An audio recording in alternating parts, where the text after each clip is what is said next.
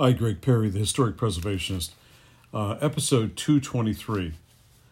We're going to go back into architecture tonight, talking about dwellings, getting away from balloon construction, timber frame construction, or even brick construction. So we're going to talk about houses without frames.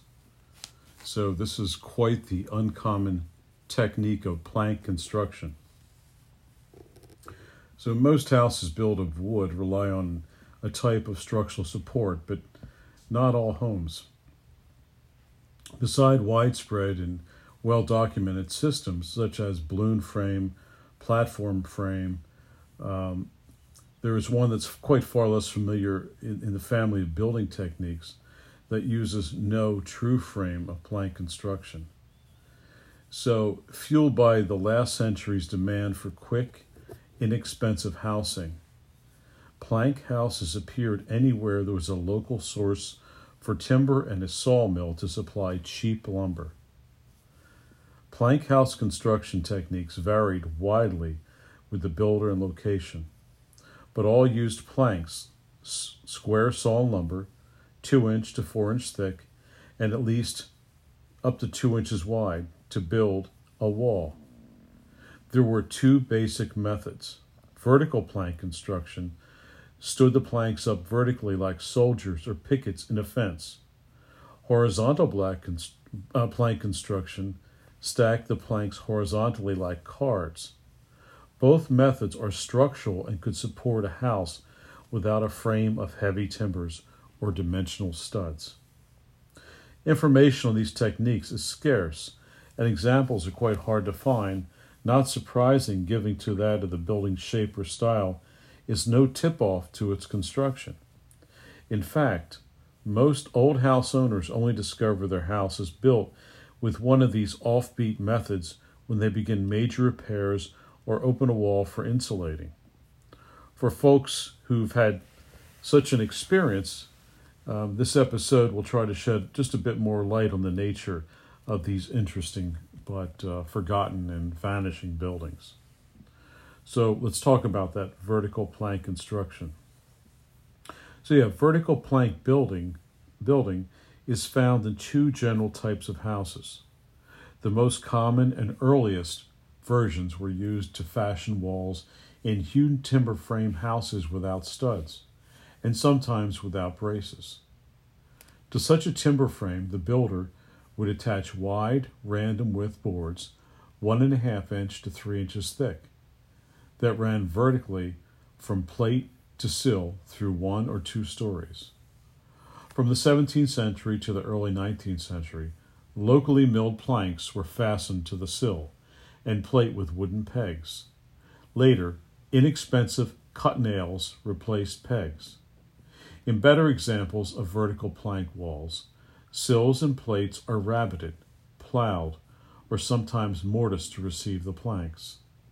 This sophisticated joinery type attachment provided a stable wall that was flush with the timber frame. On later, less substantial examples, the planks were simply nailed to the outside of the sill and plate. After the house was framed, windows and doors were cut in the clapboards or shingles, and they were easily nailed to the exterior wall for cladding. Inside, lath for plastering was attached directly to the planks, but in many cases, wallpaper was applied directly to the bare board wall or over a layer of muslin. Partition walls inside the building were also made with planks, since the rough corner posts were visible and very prominent. They were often encased in finished lumber and decorated with a chamfered or beaded arms, the sharp edge where the post faces met. So unembellished posts were painted and covered with wallpaper, in many cases. Later versions of vertical plank construction entirely omitted corner posts, relying on the planks rather than the heavy corner timbers to support the weight of the structure. In this method, the plank lumber was often increased to 3 inches in thickness.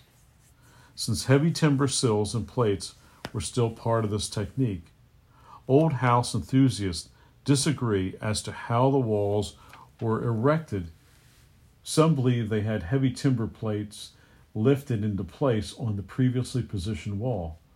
Others maintain that the entire wall was assembled in the ground and then lifted into place with ropes and poles.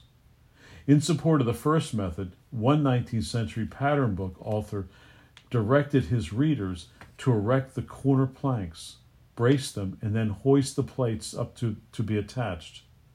Although this system of supporting walls and roofs with planks seemingly defies all common sense and good construction practices, the walls are thin with wine bracing, for example, and it's negligible. Existing examples remain sturdy and in good repair. Standing buildings that date to the 17th and 18th centuries clearly document the use of vertical plank building throughout the northeastern United States and in Canada. However, as the population expanded west and south in the 19th century, this simple form of construction traveled not only as part of the builder's skills, but also as in popular architectural pattern books and trade magazines. Among the many references to this method were those by Gervase Wheeler in the Homes for the People in the Suburb of the Country, 1885. As late as 1887, George Palliser recommended the plank method for a 3-room settlers' college in Palliser's New Cottage Homes. Often known as box frame or boxing framed houses, Industrial Revolution era examples of vertical plank construction are noted all over the southern United States, California, and the Pacific Northwest. Here the technique was popular for inexpensive tenant and farm housing. Numerous Texas examples from the last half of the 19th century and as late as the 1930s were constructed of dimensional timber that, unlike the early Eastern examples, could have been shipped out there by rail.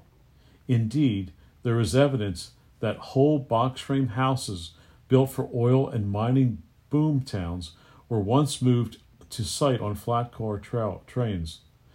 The walls of these one-story houses were often constructed with wide 1-inch planks simply nailed to the faces of the sills and plates.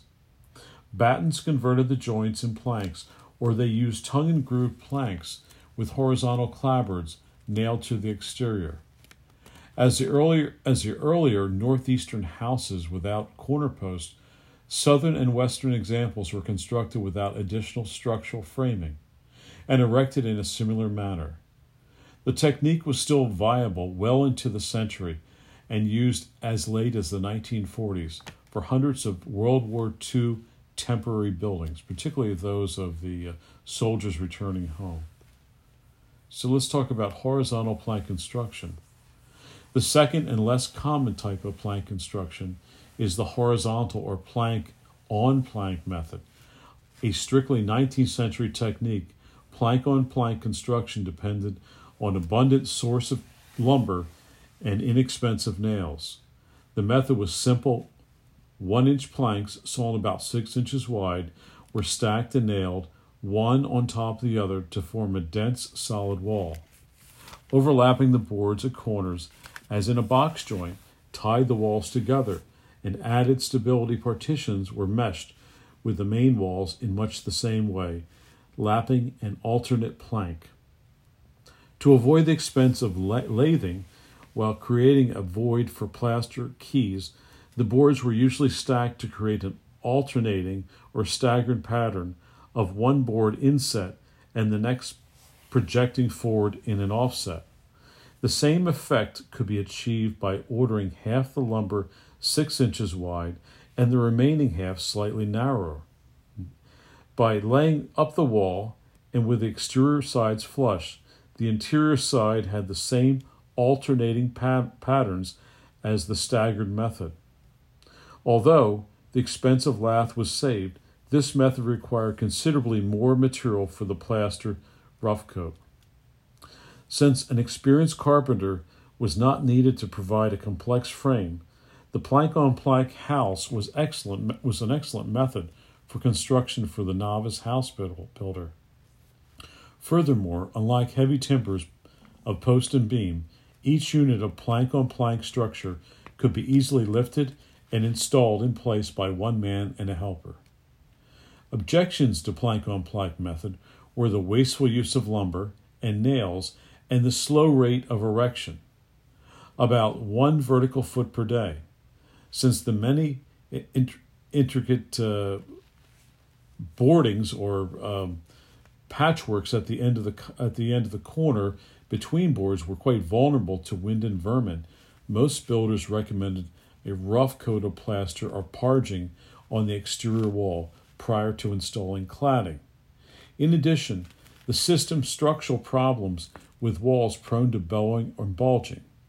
While vertical plank construction is seen in a reasonable extension of timber frame practices, the plank-on-plank method, although similar to log construction, is often viewed as a local oddity.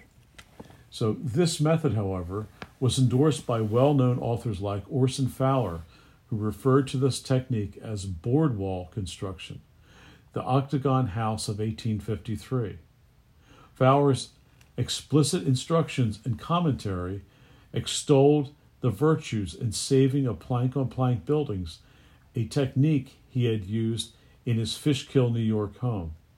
Other examples include industrial structures such as silos, mills, and storage buildings, are notably located across the northeastern United States and Ontario Province in Canada.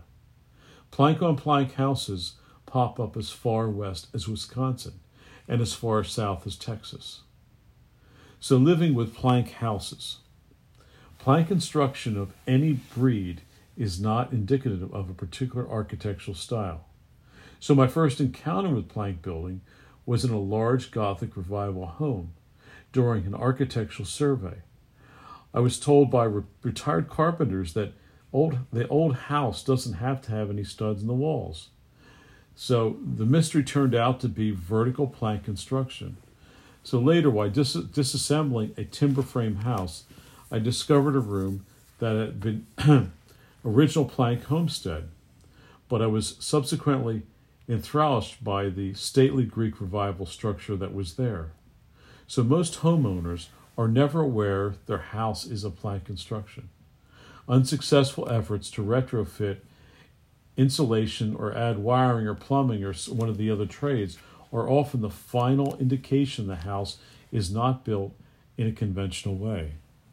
So besides the absence of a wall cavity, some clues that your house might be built with vertical planks are extremely thin walls about 3 inches thick, prominent posts in every corner with wide vertical planks visual from the attic on the gable ends. Plank-on-plank construction can be deceiving, since walls tend to be closer in thickness to typical timber or stud framing.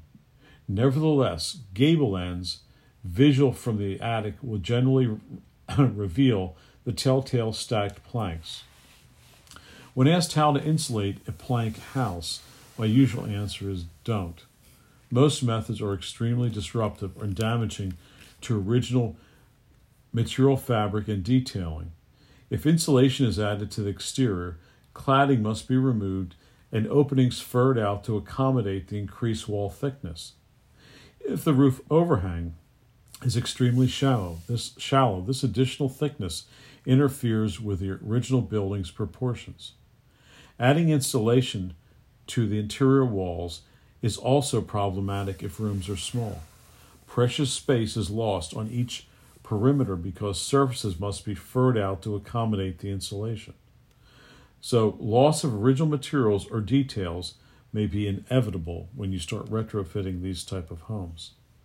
Since most heat loss is through the ceiling and leaky doors and windows, try simple measures first. For example, super insulate the attic floor. Install quality